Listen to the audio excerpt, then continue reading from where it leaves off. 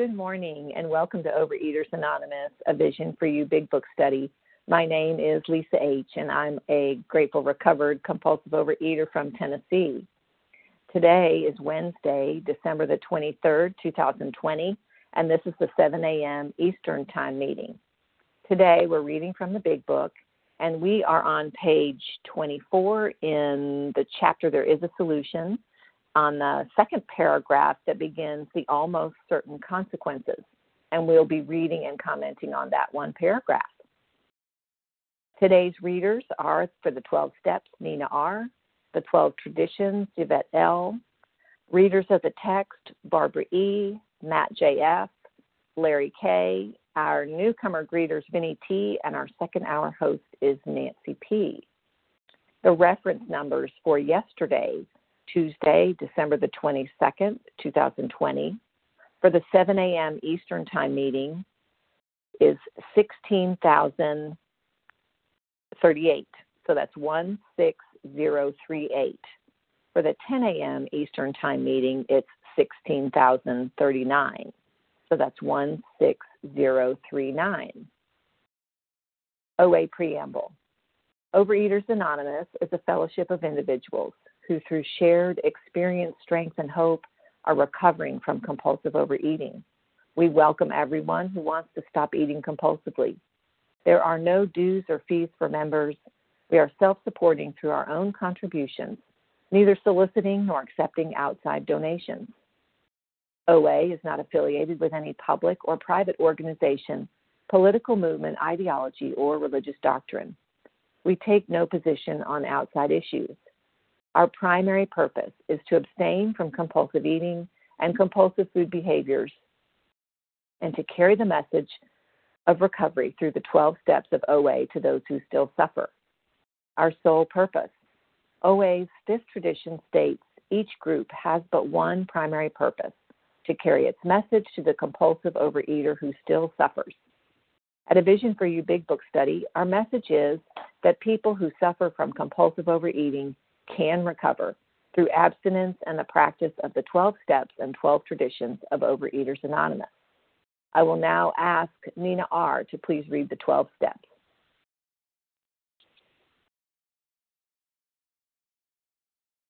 Good morning, it's Nina R. from New York, recovering anorexic and bulimic. Step 1, we admitted we were powerless over food, that our lives had become unmanageable.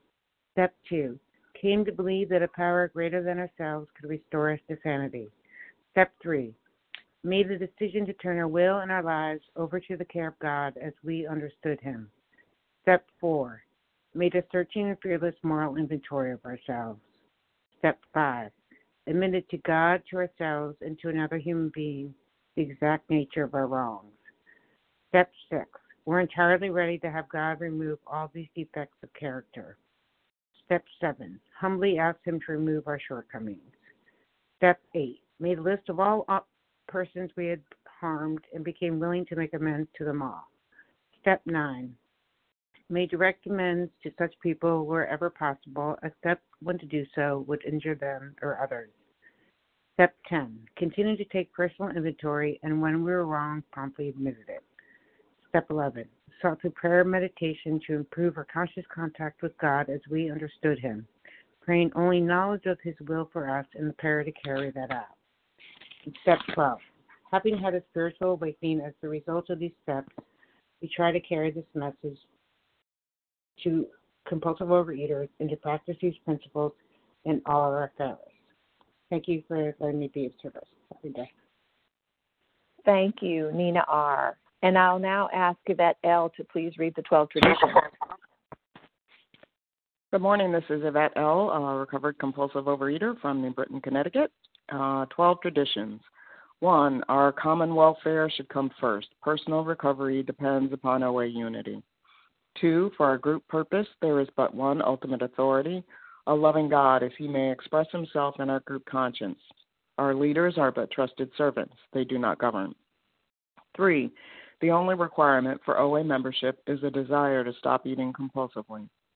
4, each group should be autonomous except in matters affecting other groups or OA as a whole. 5, each group has but one primary purpose, to carry its message to the compulsive overeater who still suffers. 6, an OA group ought never endorse, finance, or lend the OA name to any related facility or outside enterprise, lest problems of money, property, and prestige divert us from our primary purpose.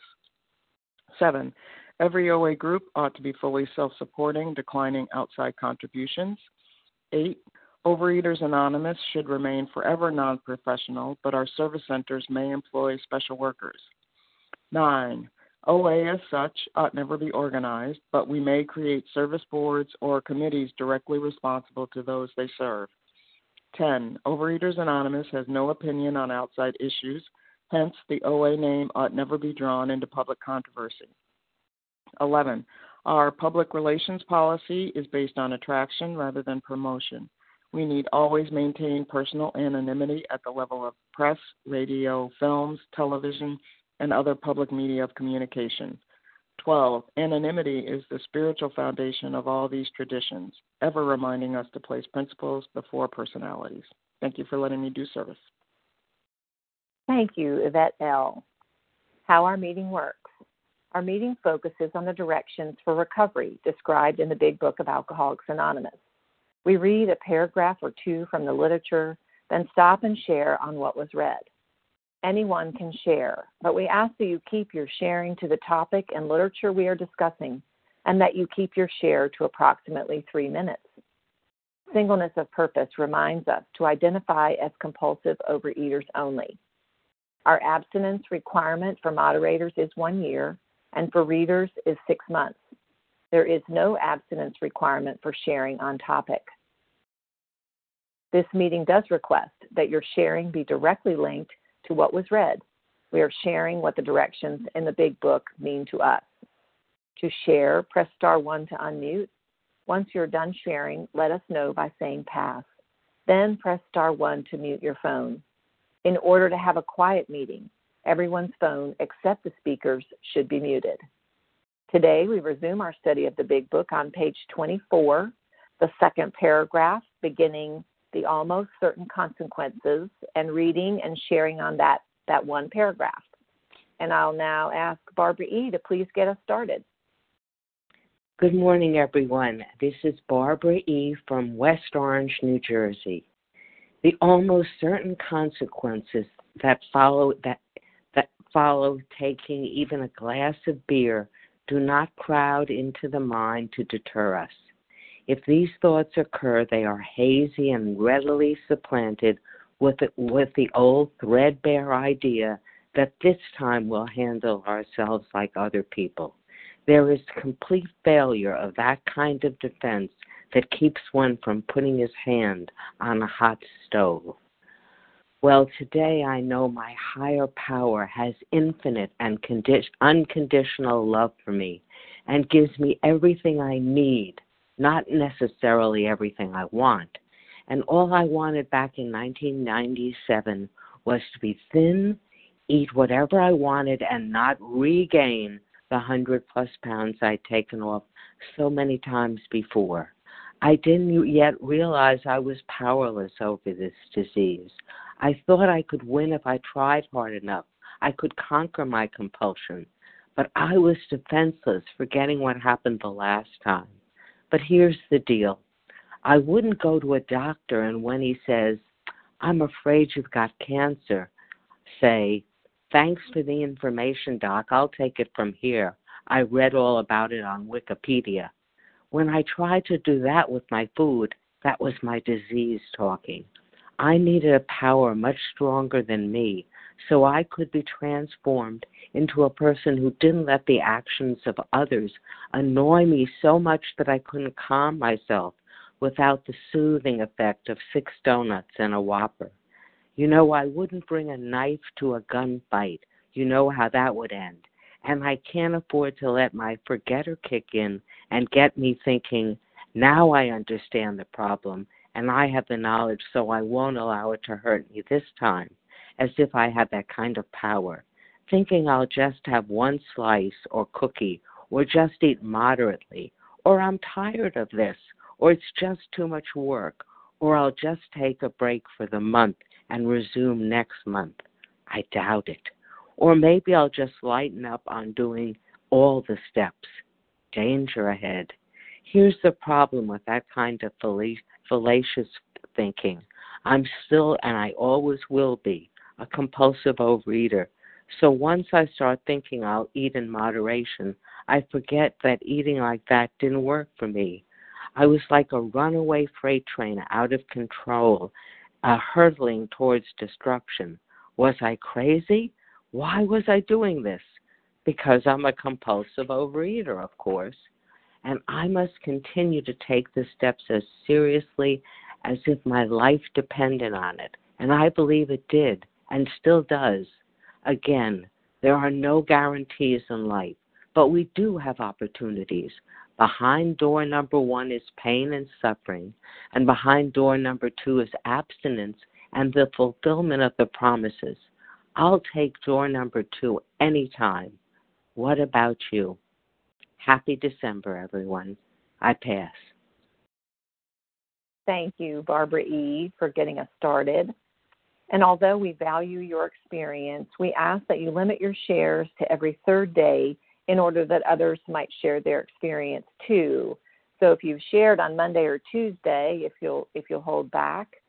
And who would like to share on what was read this morning? Linda D. Linda D. This is Joe B. Joe B. Laura L. Laura L.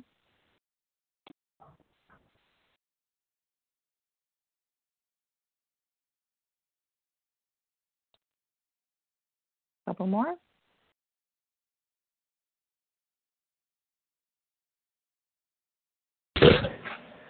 Sandy C. Sandy C. Vasa O. Vasa O. Okay. Anybody else? Okay. I have Linda D., Joe B., Laura L., Sandy C., and Vasa O. Linda D., please go ahead.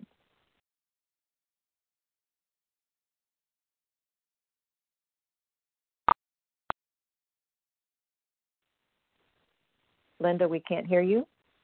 Star one. Sorry. This is Linda D. in Connecticut, and I'm recovered for a while, and very grateful to be here. I'm struck by the phrase threadbare ideas. That means they're worn out, but until they are, I'm really screwed, and I don't know that, and that's what happened to me. Today I've been in the program a long time, and I still live in the culture I live in, and it's not, 1982 when I came in, but it's very threadbare because in this society there's information available. It wasn't available then, but it's the same old perspective on this disease, which is that it's essentially no big deal. It's kind of Betty Crocker Anonymous, and if people even know about it. It's very, very important that I know every single day of my life that there is one solution, because this is a deadly, deadly disease that looks so harmless. So let's have a cookie bake-off. So, okay, it's the holidays and go wild. I can't go wild. I was born differently. It's a genetic disorder. And of course, fundamentally, it's a spiritual sickness. And only a relationship with a higher power works. And it is magnificent. I am so grateful to have this way of life. These 12 steps work. And please get on board. This is life-threatening not to. I pass. Thank you, Linda D. And Joe B., you're up, followed by Laura L.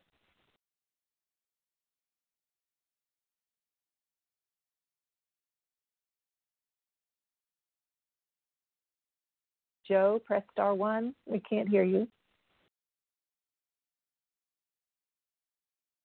Can I be heard now? Yes, thank you. Okay. Thank you so much. This is Joe B. I'm a recovered food addict in Pennsylvania.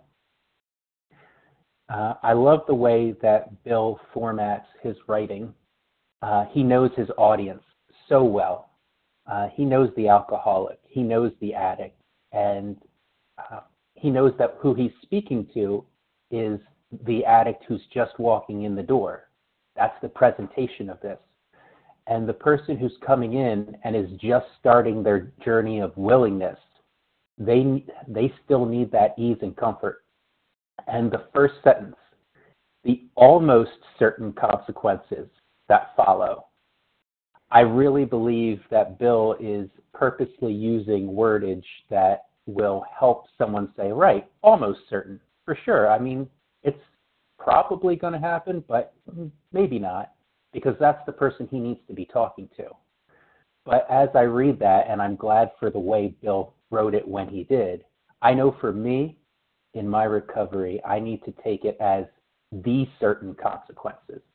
Because when I'm not recovered, when I'm in my illness, I define that as being unable to differentiate the true from the false. And what kept me going back, the reason I relapsed as many times as I did, is because each time I thought to myself, this will be different.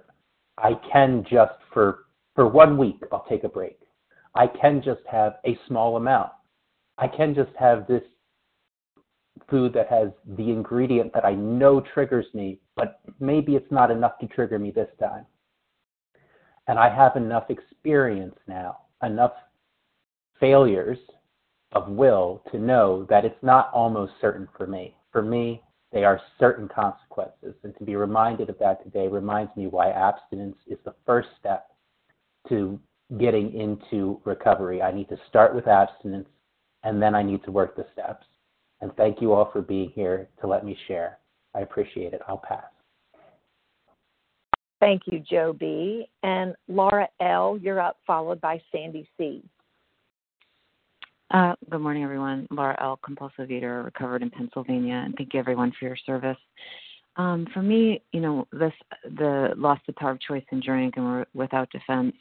I always thought that meant that I've lost the power to decide whether I'm going to buy ding dongs or Doritos at the grocery store. I really did not get that when I came in, and that is not what it means to me at all. It was explained that I have lost the power of choice to decide whether I am going to eat today or not eat today. That I don't know, that the food chooses me, and that the food decides, and that I do not have a choice in it. And I can tell you many examples being at the grocery store where I did not decide to choose that food, that it chose me.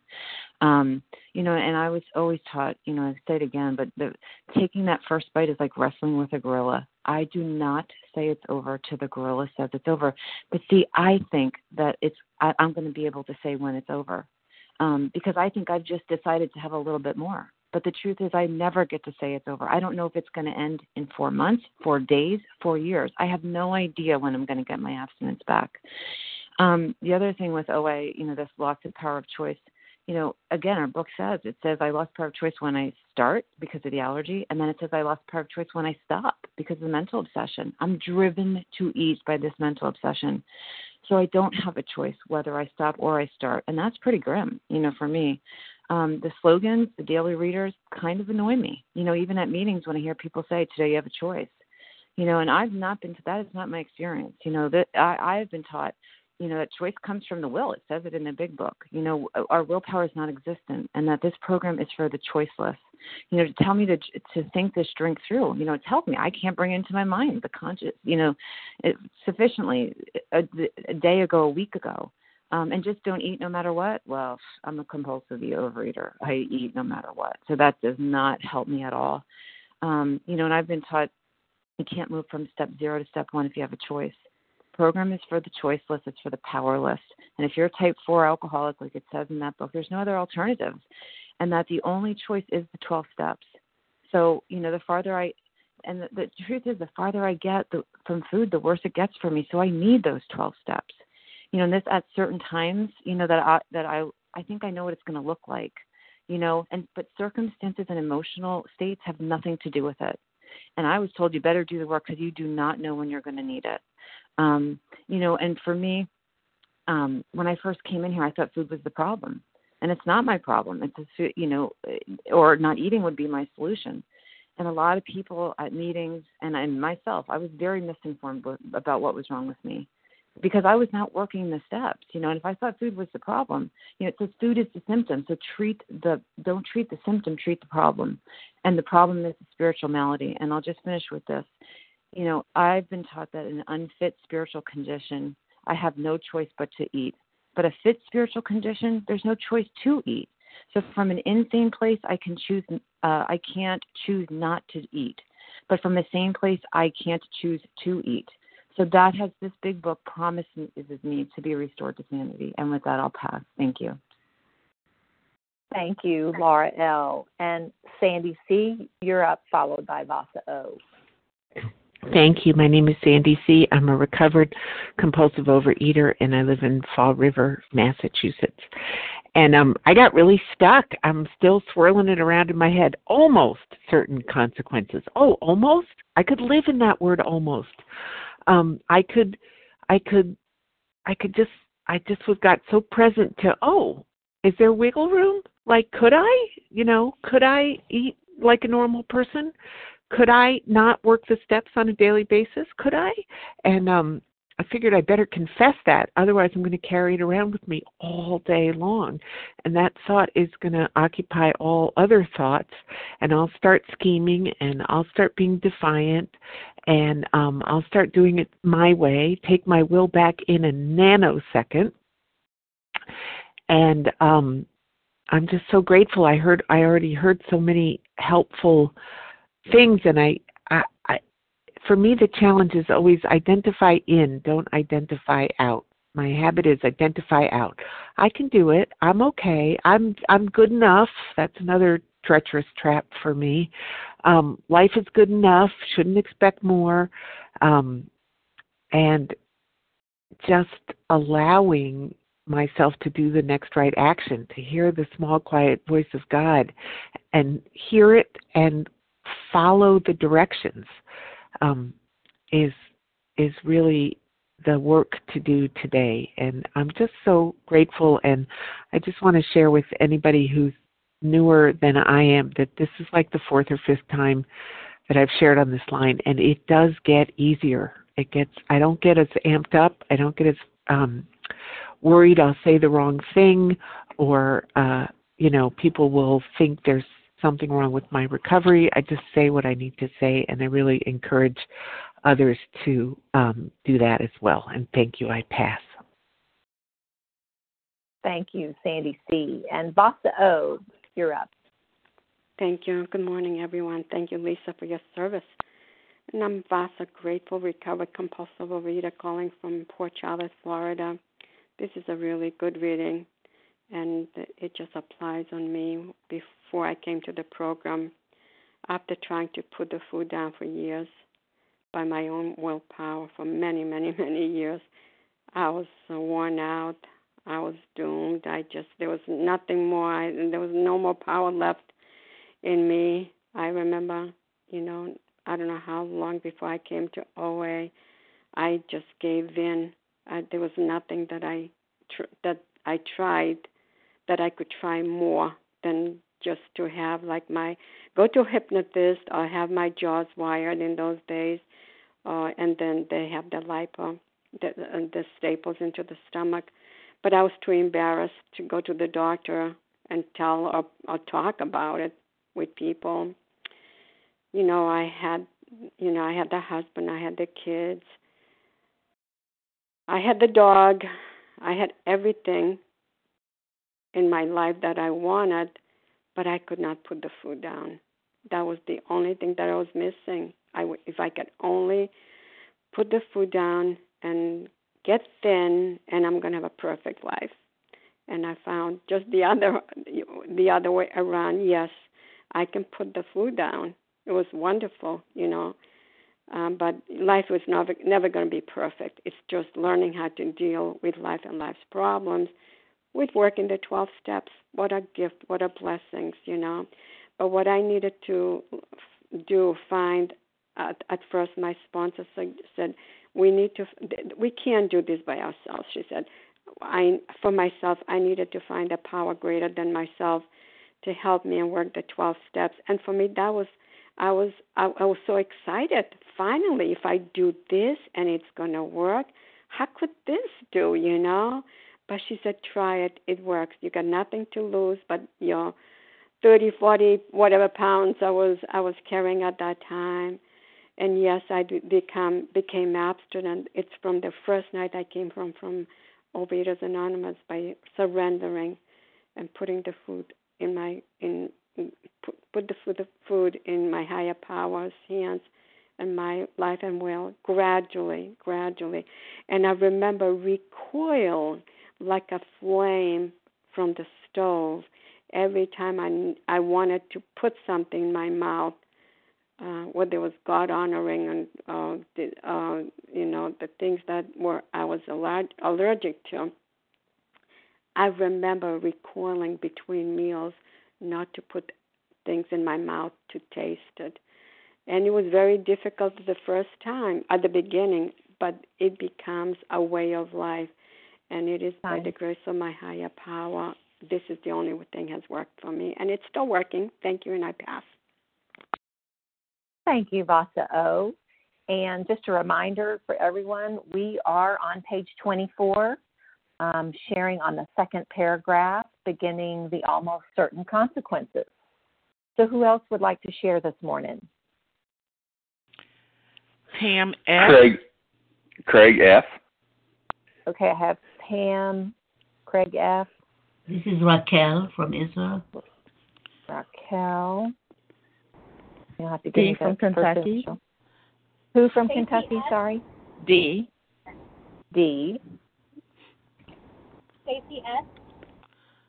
Somebody S. I can't hear you very well. Stacy. Stacy? Yes. Okay, you sound very far away, Stacy. Okay. Okay, I have, and you'll have to give me the first initial of your last name. I have Pam, Craig F., Raquel, D, and Stacy. Anybody else? Katie V. Katie V. V. Okay. Thanks. B as in boy? V as in Victor. Oh, perfect. Thank you. Okay, so Pam, you're up. If you'll tell me the first initial of your last name, followed by Craig F.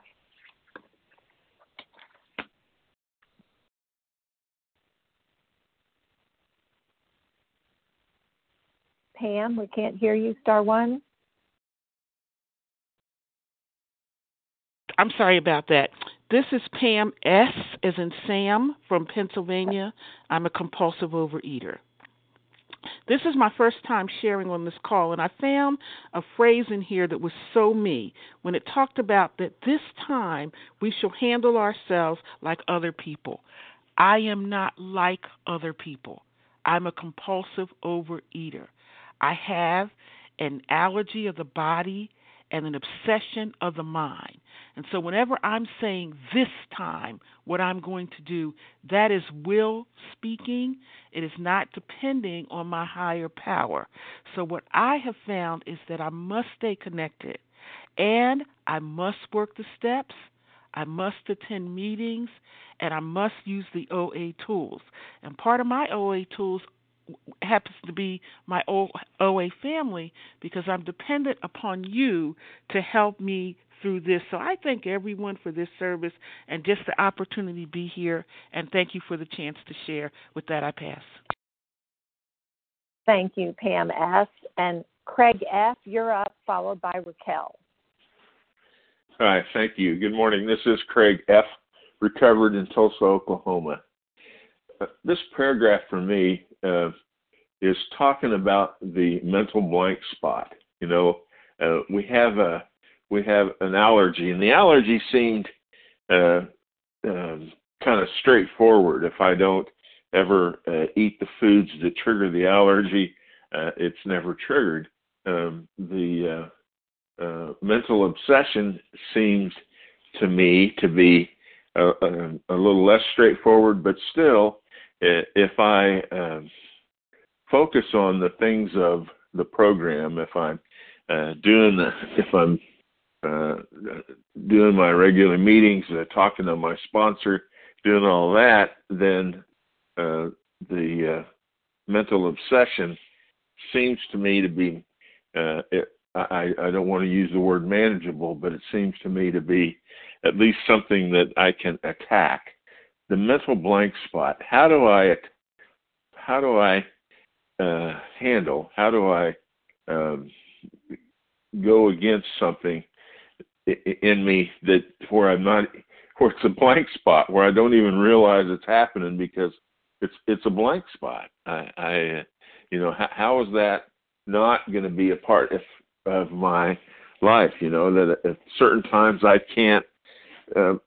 It's odd that he uses that he talks there in that paragraph about recoiling from a hot flame, because we're going to hear about that again, and where we're going to hear about that is in steps 10 and 11. And it's a part of a promise that says we'll recoil from food as if from a hot flame, and that gives me a little bit of a hint of how this blank spot functions, or how I can keep from falling into the mental blank spot, and that is, the steps 10 and 11. And step 10, when these things come up, when the disturbances in my life come up, that I have a pattern, a system. I inventory those. I look at my selfishness, my dishonesty, my resentments, and my fears that associated with these disturbances, and I ask God to remove my character defects, and I do that. In the step 11, I develop in this discipline of prayer and meditation, and I'm improving my conscious daily contact with God. Well, by improving that constant conscious contact with God, that I've got a partner in this process, and that partner will it's like my dogs. If somebody comes in my backyard, I've got a partner. The dogs know it before I do, and they start barking, and so I'm not unaware. I don't have a blank spot because I have help, and so I have a partner in step 11 that's going to help me become aware of what's going on in my life, so that I don't fall into that category. I don't fall into the food and come up licking my lips. I am living a life that is surrendered to a power greater than myself. I had threats to that in the last several years, and those threats have revolved around having some health issues, and when you're sick, when it's difficult to maintain those disciplines sometimes, and this blank spot thing becomes an issue, and I don't ever want to go back there. So anyway, I'm glad to be here, and thank you for the opportunity. I'll pass. Thank you, Craig F. And Raquel, could you remind me of the first initial of your last name? You're up, followed by D.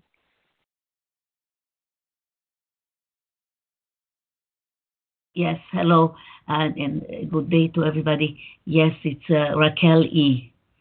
Thank you, Raquel. Go ahead. Can you hear me?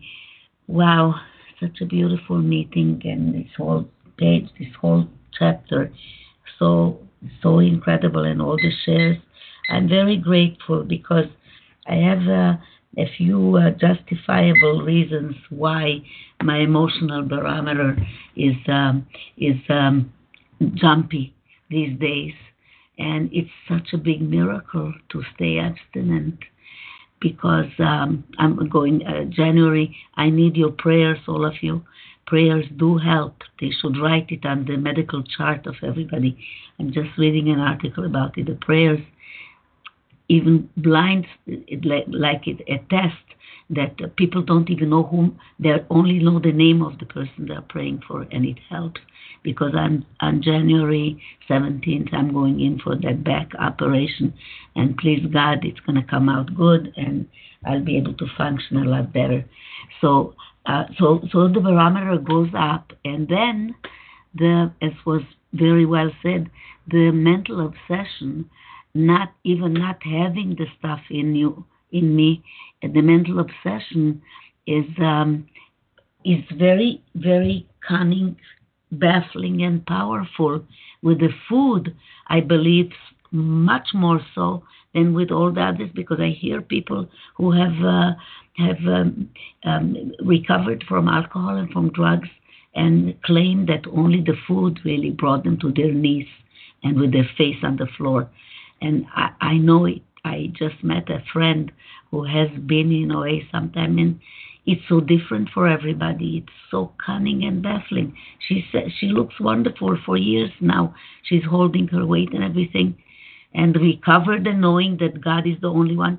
Yet she can have 10 jelly beans and then leave it alone. Who the heck? It's not even the hot stove recoiling for me to think of having certain foods. God just took it away, like bread for me is like an object. How can it be when I was built on bread, and my baby food was a dry piece of bread with mildew on it, cooked in water, and God made it that He took this away.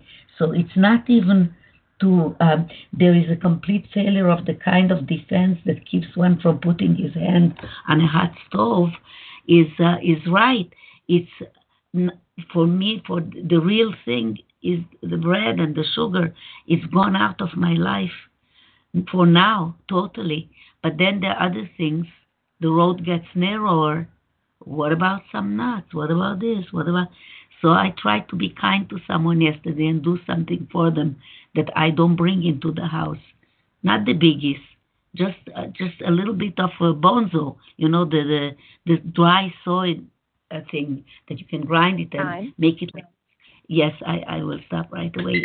But it's how cunning and baffling this thing is, and the only thing, the honesty that I know that there are some things that other people can, even in program, and I can't. And God help me if I will get off my abstinence at this point when I'm going for a biggie like this, like an operation. And you are all my little angels there, big and little angels, with your voices keeping me online and on track. Thank you, God, and thank you, guys. And I pass. Thank you, Raquel E. And D, if you'll also remind me of the first initial of your last name, followed by Stacey F. Good morning. My name is D, last initial Z as in zebra, calling from Kentucky. Thank you for your service. I don't have often the opportunity to listen to the meeting live, so I'm grateful for that and grateful for all of you who are here.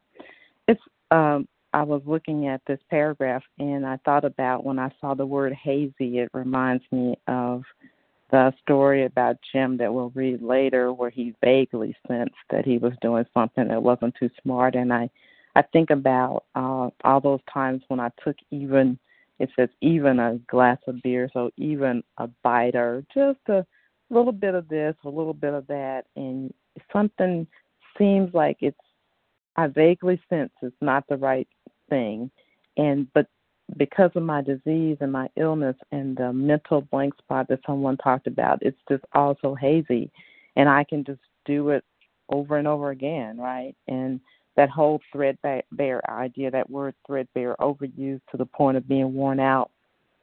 I continue to do it over and over again, and so for so many years that was my life. For so many years before OA, trying to be moderate, trying to just moderate what I was doing, not understanding about alcoholic substances and how they affect my body.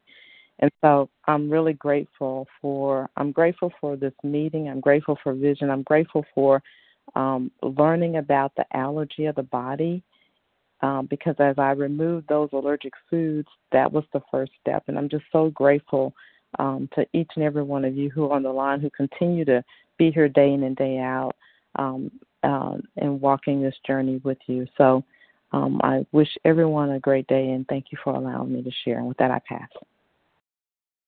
Thank you, DZ, for sharing with us. And Stacy F., you're up, followed by Katie V.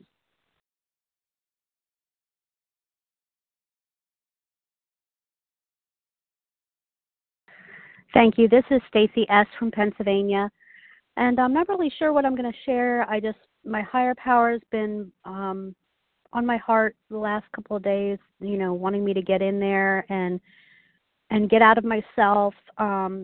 But my mind says, don't fight other people, let them speak. So today I decided to do the opposite. So the mental obsession, the mental twist, for me, my mental obsession starts with the thought or the lie that I am not allowed to ever be uncomfortable in my skin. Because when I think I'm not allowed to be uncomfortable in my skin, soon after that, the mental twist starts to take hold. Oh, well, you can just have one of these, or you can just do that, or you can eat like your thin friends, or, there's just so many lies that I've believed in my lifetime as far as my food program has gone.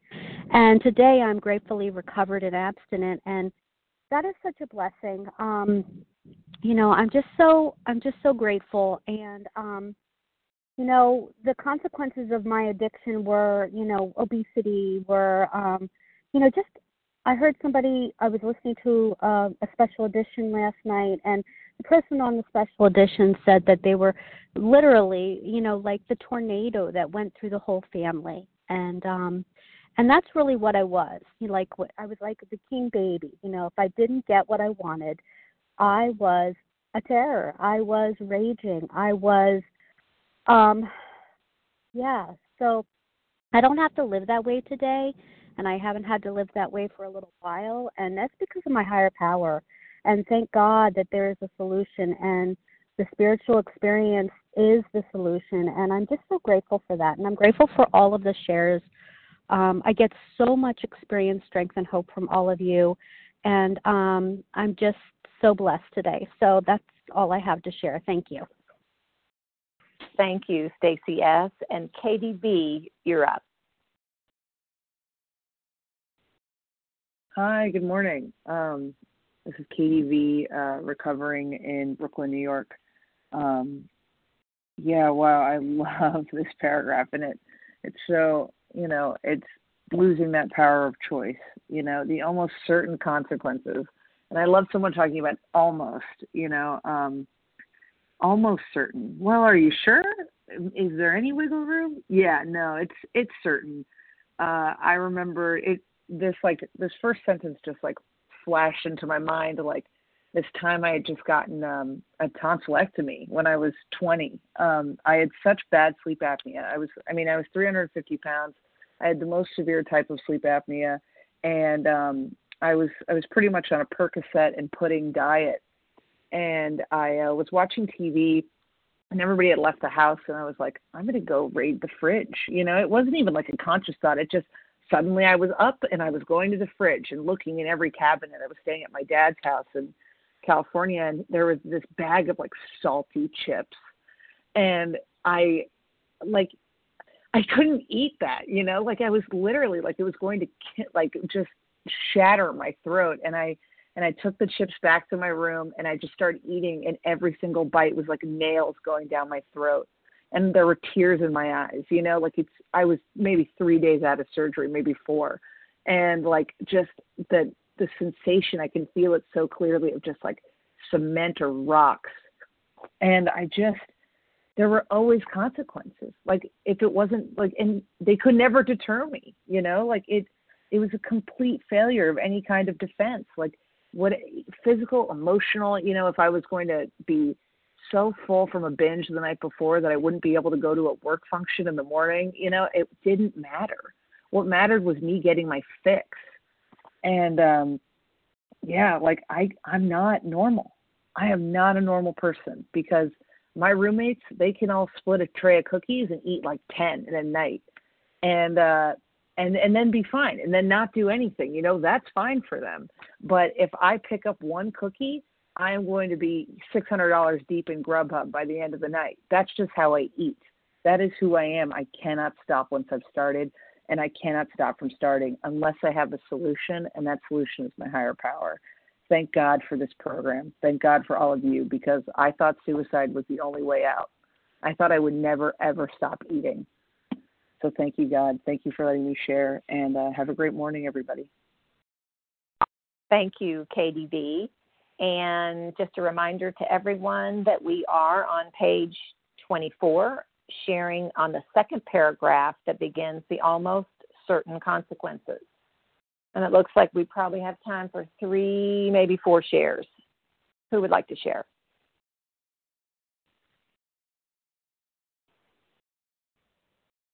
Carmela G. Kathleen W. Carmela G. Kathleen W. One more? Michelle G.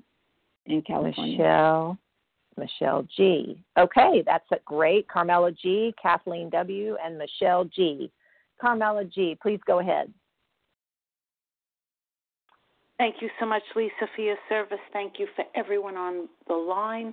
My name is Carmela G., and I am a grateful, recovered, compulsive overeater. And the consequences. Often, when I was early on in program, and it took me a long time to admit that I was a true compulsive overeater, because I thought I was going to beat the game every single Monday. So every Sunday night I had to empty that fridge right into my gut, and Monday morning was going to be the start of a new day, and never worked. And when I first began program and I worked the steps and I was on the journey, I would have a thought, maybe I could have one. Maybe I'm not really.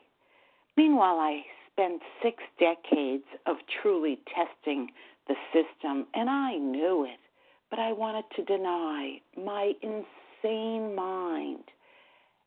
And the thought came, sure, Carmela, take one, and what will it do?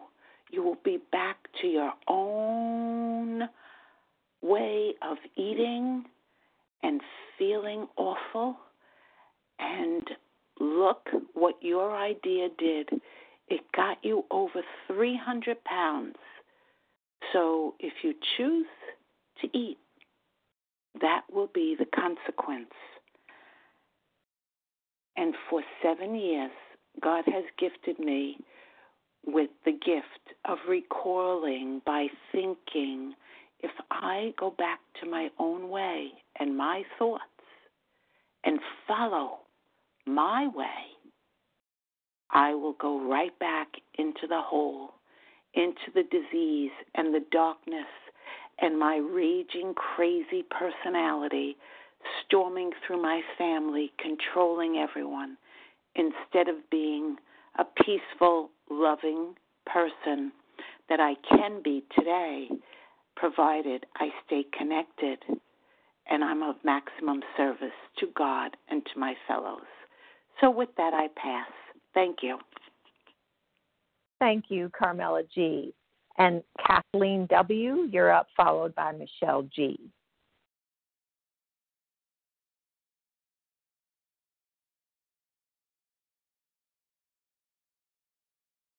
Good morning. Can you hear me?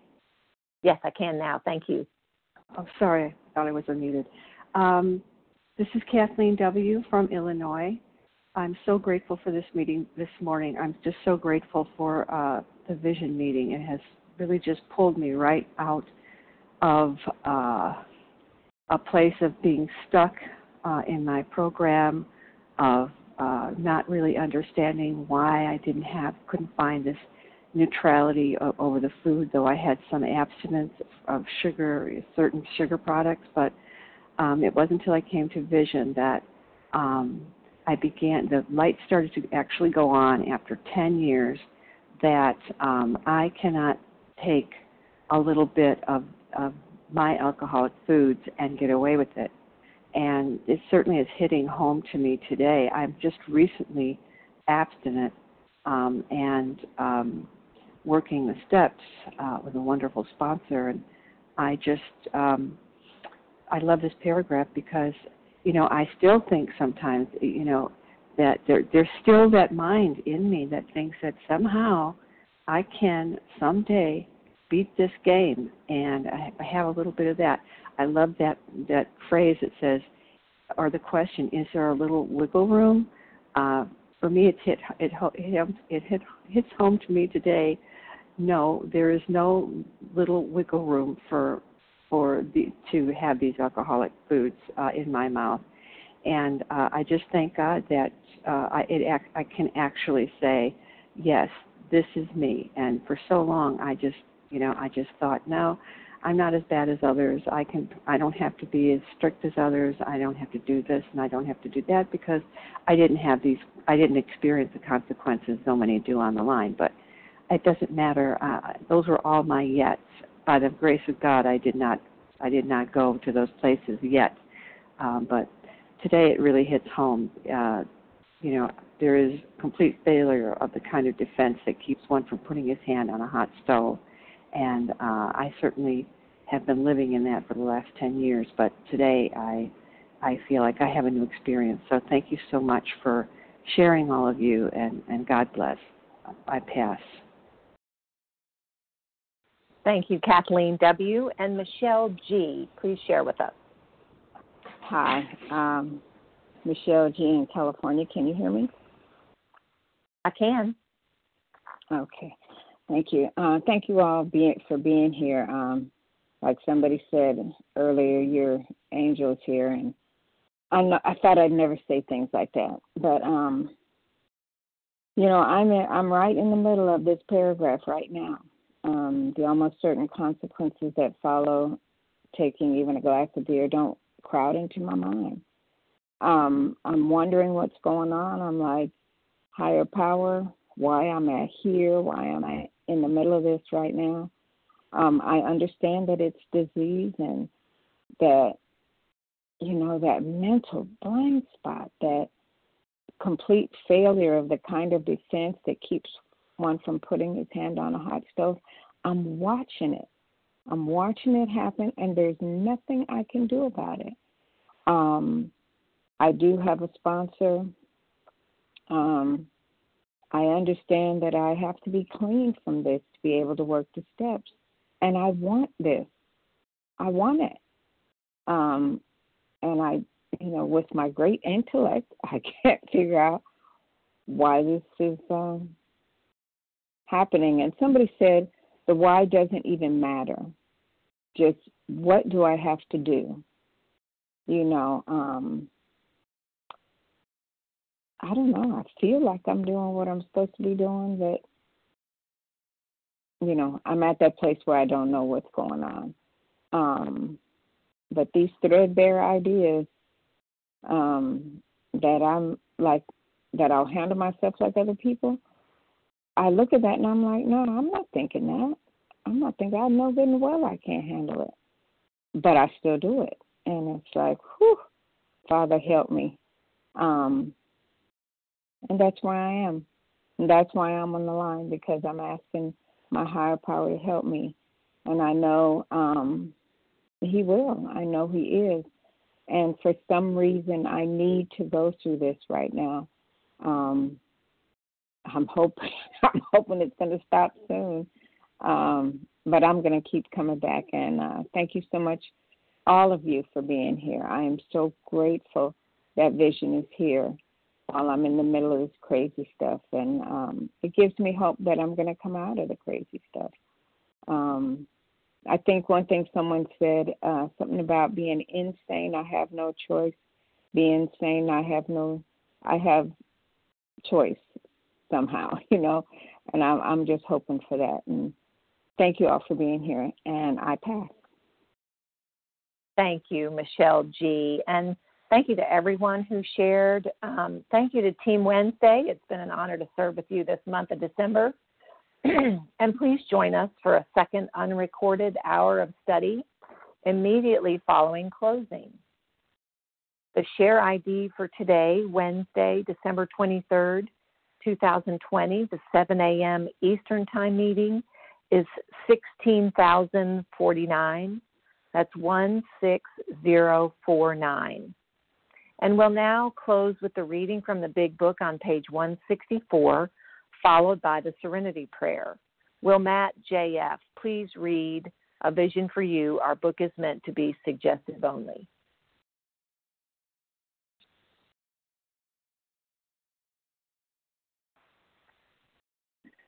Good morning, this is Matt J.F., recovered in Kentucky.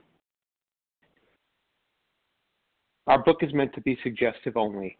We realize we know only a little. God will constantly reveal more to you and to us. Abandon yourself to God as you understand God. I apologize. I have to get to the page.